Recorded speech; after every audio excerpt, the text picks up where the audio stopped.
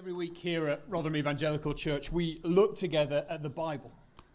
You've heard the Bible being read at several points in our service today.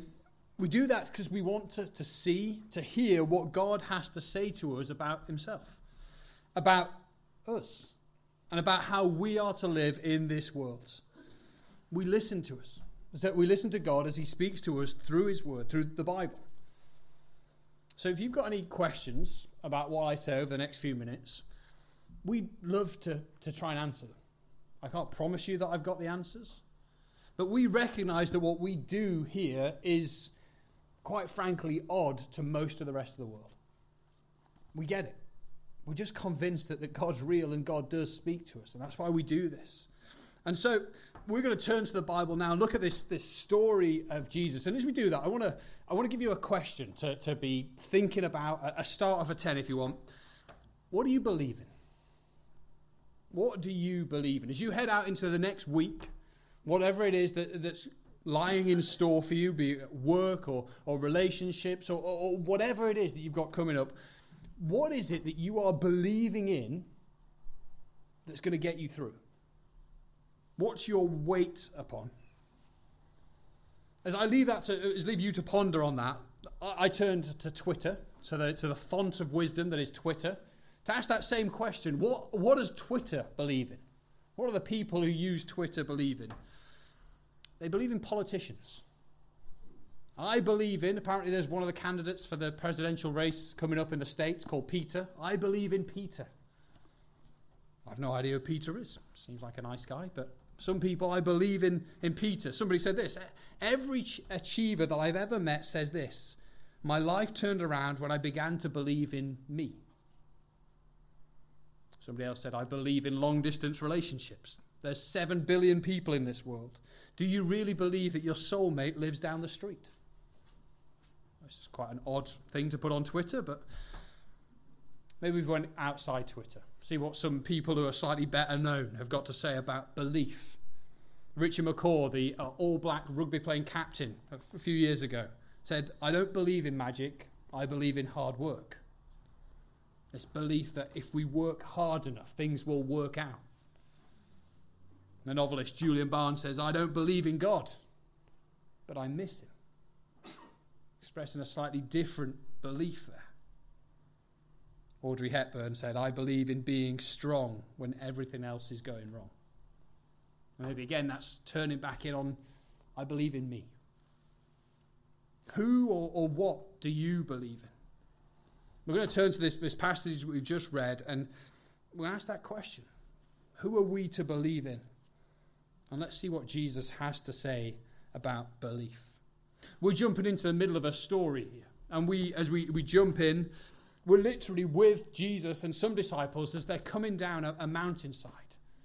Sometimes we can think that the Bible has got nothing to say to real life.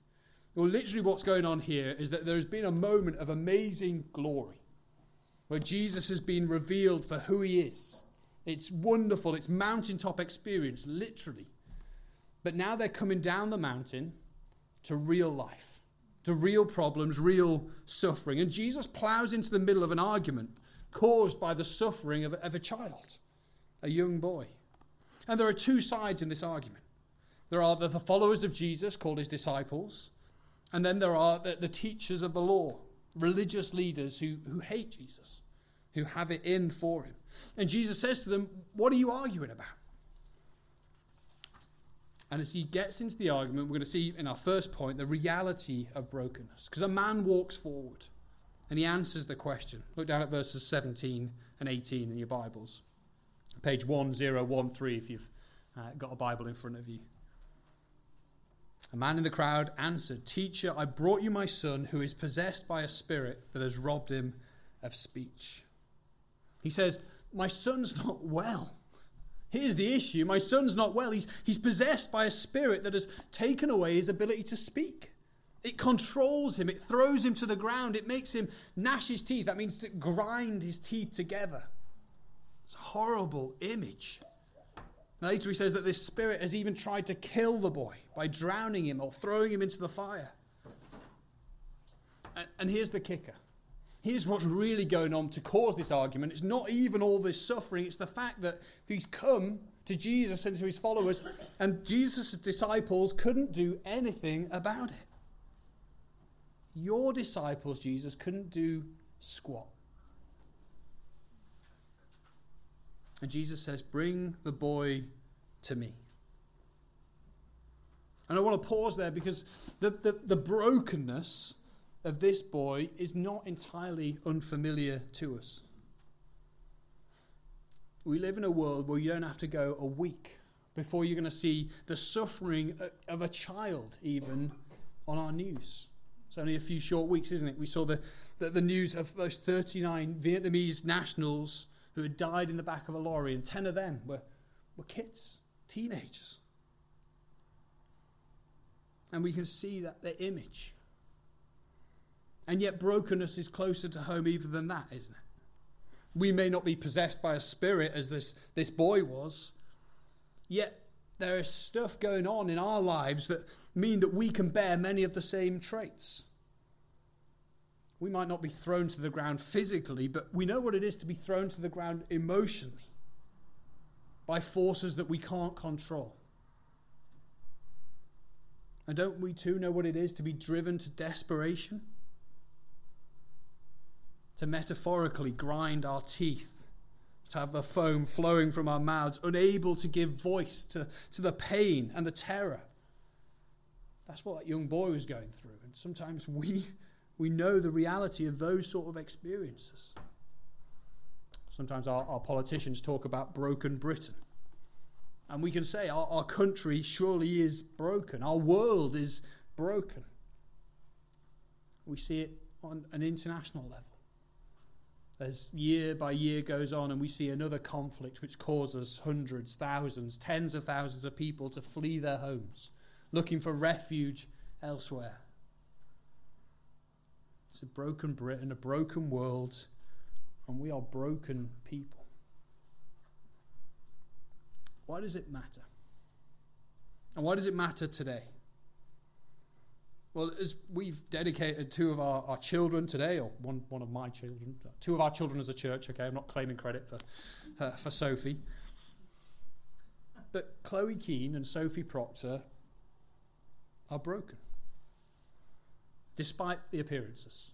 Okay, so as I look out now, you can't see them. Both of them asleep, just, on the sort of breasts of their mother or grandfather, chilled out. But generally, they're both pretty good kids. You can't see any real brokenness. Even when they cry, everybody just goes, oh, that's sweet. Mostly because you don't have to take them home, to be said. They seem perfect. But they're broken. And the evidence of this spiritual brokenness will come to reveal itself. Both Sophie and Chloe will, in time, be disobedient to their parents. They'll scream when they don't get what they want. They'll do what they want instead of what's best for them. They're going to reject good advice. They're going to listen to the wrong voices. And that's just the surface level. Underneath, there will be people who have fears and doubts. There will be people, whether outwardly or inwardly, who will scorn the people that love them. There will be people that will mock those that are different to them. And most tellingly of all, they will be young women who will reject the God who made them and the God who loves them. And we might never see it. But that's who they'll be, because that's who we all are. Right at this moment, Chloe's asleep on my dad. Okay? And it's interesting because I've got an illustration about my dad. Here's the proof of what we're like. When I was young, and I can't remember what age, I did something wrong. I did many things wrong, but one particular occasion, I did something wrong, and I got told off by my dad. And my response was, in my anger, I ran off to the garage, and then I proceeded to scribble on every page of a book that we had, I hate my dad. On every single page. That's the reality of what we as humans do. On every page of our lives, we naturally scream out, I hate my dad. I hate the one who made me. In short, Chloe and Sophie will become just like every one of us. We're all broken. We're all wayward children who've rejected our Father, and we all need healing and mending and restoring. And the outward signs of brokenness that we will see are only evidence of an internal rejection of God. Brokenness is a symptom of sinfulness. And that's what we discover in this young boy. That's what this picture is pointing us towards. But there's hope. So second point, the hope of the healer. Look down to verse 23. As this father comes and speaks to Jesus and says, if you can do anything about it. If you can, said Jesus, everything is possible for the one who believes. In the light of our brokenness, what will we do? That's the question. If we are recognizing not now the brokenness of Sophie and Chloe, if we recognize it in ourselves, what are we going to do? What are we going to do with the brokenness that is within us and the brokenness that is without of us in our world? Are we going to be dreamers? Are we going to dream with John Lennon? Are we going to imagine a world that is better? That we can, if we all work together, that we can solve the issues? Or are we going to look within? Are we going to look within ourselves? Remember those tweets at the start? I believe in me. Are we going to look within ourselves to find some as yet unforeseen power to conquer our own fears? To clean up our own hearts of the wickedness that is within them? But let's be honest with ourselves, if not with one another. There is wickedness in each of our hearts. Thoughts and desires that we hope will never be known or revealed. That we hope to contain and suppress. The father of this boy realizes that the boy can't help himself. And he also knows that he can't help. He can't heal his son. And so he's come to Jesus. And he's found initially that Jesus is not there. And so he says, what about his followers? Can they help? And they can't. Only God can heal. Only God can change. Only God can purify. But there is hope of healing because Jesus comes. So what does Jesus say? Verse 20, bring the boy to me. And then, if you can, said Jesus, everything is possible for one who believes. And the Father's response is this: I do believe. There is some sense that I do believe that Jesus can do something about it, but he also recognizes that belief, that hope, that faith is small and slight and incomplete. I do believe, help now my unbelief. And then Jesus deals with it. Look down at verse 25. You deaf and mute spirit, he said, I command you, come out of him and never enter him again. And that's exactly what happens. The boy, to those who are watching on, appears to be dead. And then Jesus takes him by the hand and lifts him to his feet. Jesus heals him. Jesus restores him. Jesus does what nobody else can do. And he heals this boy. So the question is then for us, well, why should we look to Jesus to heal our brokenness? Because it might have worked for this boy, but will it work for me? Because this boy, well, similar maybe, but very different. He's just a boy. He hasn't done what I've done. He hasn't felt and thought and said and acted in the ways that I have. Can Jesus heal me.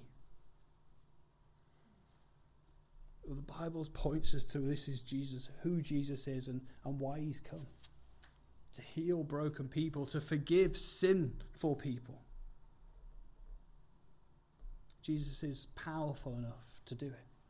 Because there's not just one testimony in the accounts of the life of Jesus. There are countless different people in different ways coming to Jesus and finding life. And notice Jesus' personal touch. Notice how he takes the boy by the hand and lifts him up. That's not for the crowd's sake. It's not for those watching on. It's for the boy. He's invested in this young boy. He cares for the individual.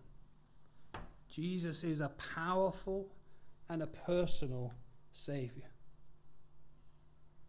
When we meet Jesus here at this point of Mark's account, he's about to set out on a long walk to go to Jerusalem, the capital city of Israel, to begin a walk that will end up ultimately with him staggering up a hill outside of Jerusalem, out of the city, weak from a savage beating that he has taken at the hands of the Roman soldiers, abandoned by his followers, betrayed by his friend, willfully convicted despite a complete lack of evidence of any guilt.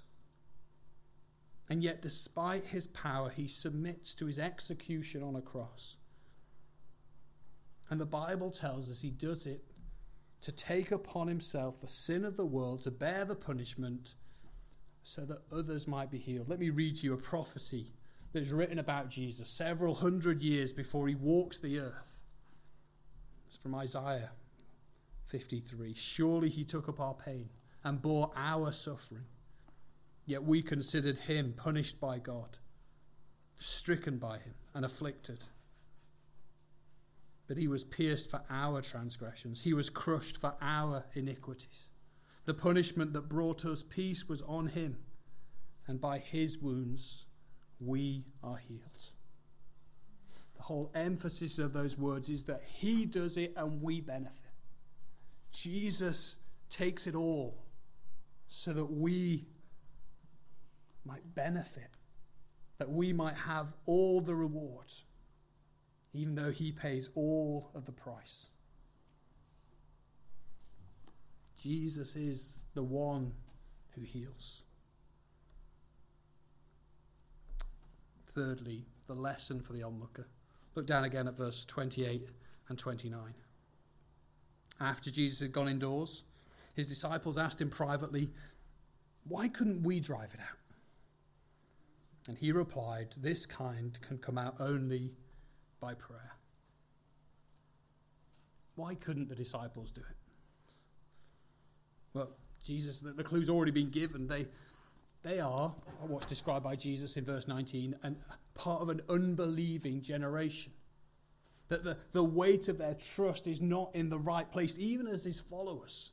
As they've tackled this issue, as this suffering issue, this boy has been placed before them, they haven't leaned upon Jesus, they've leant upon themselves. They said, we cannot do it. We tried. And one of the things that this story is telling us is that as for the Father, we need to have belief, or the Bible word is faith, in Jesus to start. So this boy moves from death to life, broken to healed. But we also then need faith to continue. It's not a one-time deal. Okay, I'll put a down payment down and then I'll just carry on. No, there's a second evidence of faith here. A continuing faith, a continuing need to trust in God. Faith to start, faith to continue. The disciples here have forgotten to trust in God. They've started to trust in themselves. But they need to continue on the path that the Father has started. I do believe, help now my unbelief. And ultimately what this passage shows to us is that prayer is the litmus test of belief. What do I believe in? Who do I believe in? Well, do we believe in Jesus? Do we pray? Are we a people who entrust ourselves ongoing to God, recognizing that without him we can do nothing?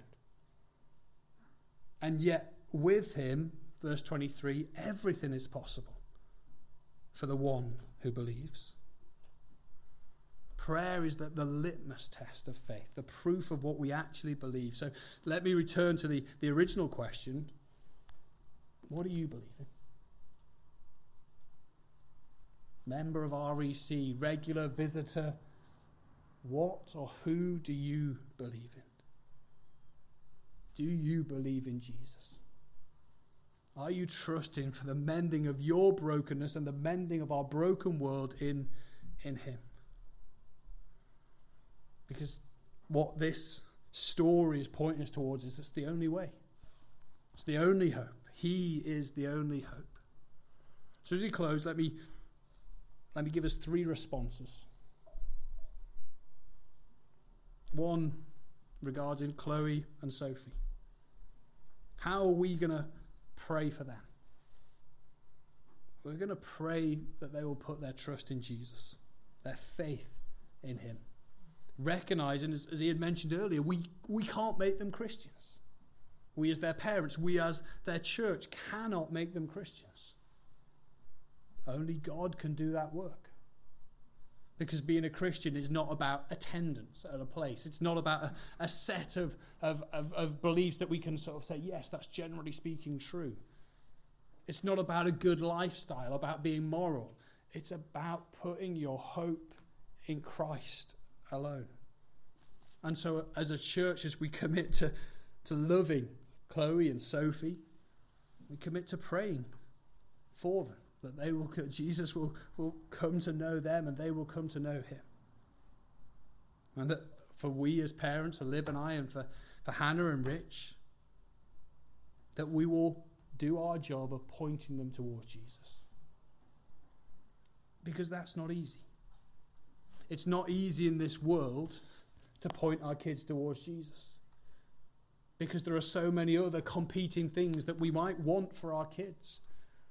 We might want them to grow up and to be academically as able. We might want for them a career. We might want for them marriage. We might want for them lots of good things. But the role of the church is to say to us as parents, the most important thing is that you point your kids to Jesus.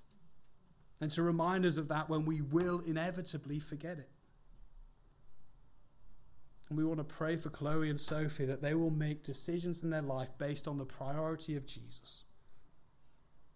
Because no education, no money, no wealth, no job, no temporary happiness, no relationship will fix Chloe and Sophie's brokenness, but Jesus will. Secondly, let me make it personal. How do you respond to Jesus? What's that question? Do you believe? Have you experienced the reality that nothing else in this world fixes the brokenness that you find inside and outside? Jesus says, I am the one who heals. Even this afternoon, you can turn to Jesus and say, will you heal me? Will you forgive me? I trust, even if that faith is tiny. Maybe you're not there yet, but you're beginning to recognize that something smells true about this Jesus. Why don't you investigate further? If you're visiting this church, ask the person who invited you. Come and ask me afterwards. We'd love to introduce you more to Jesus. See if he stands up to his own claims. But our witness, our testimony as a church is that he is. He's true. Jesus saves. Thirdly, let me challenge us, those of us who are trusting in Jesus, to continue that journey of faith. To continue in our trusting of Jesus. Maybe we've drifted. Maybe we've put our hope, our confidence in other things.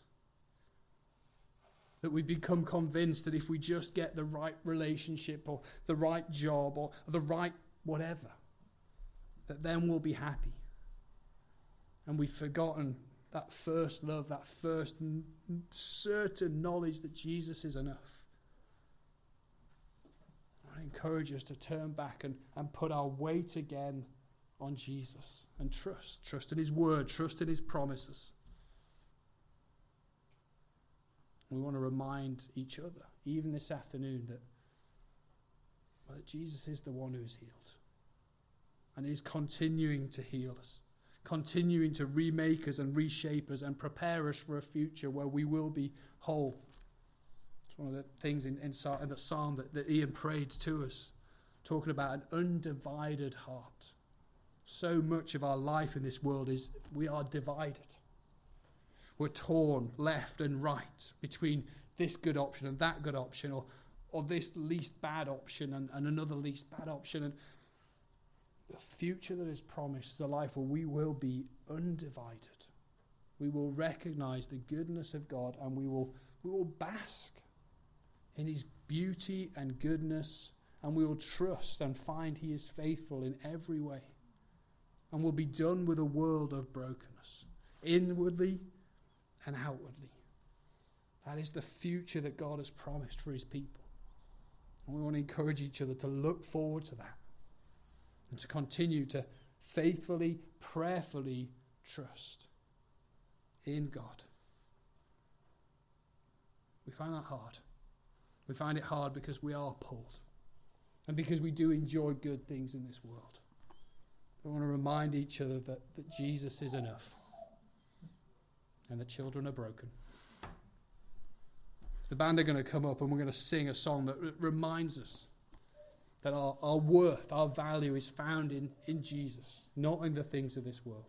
And as the band come up, I'm going to just leave that question to sit with you. What are you believing, trusting in? And to encourage you, believe in Jesus.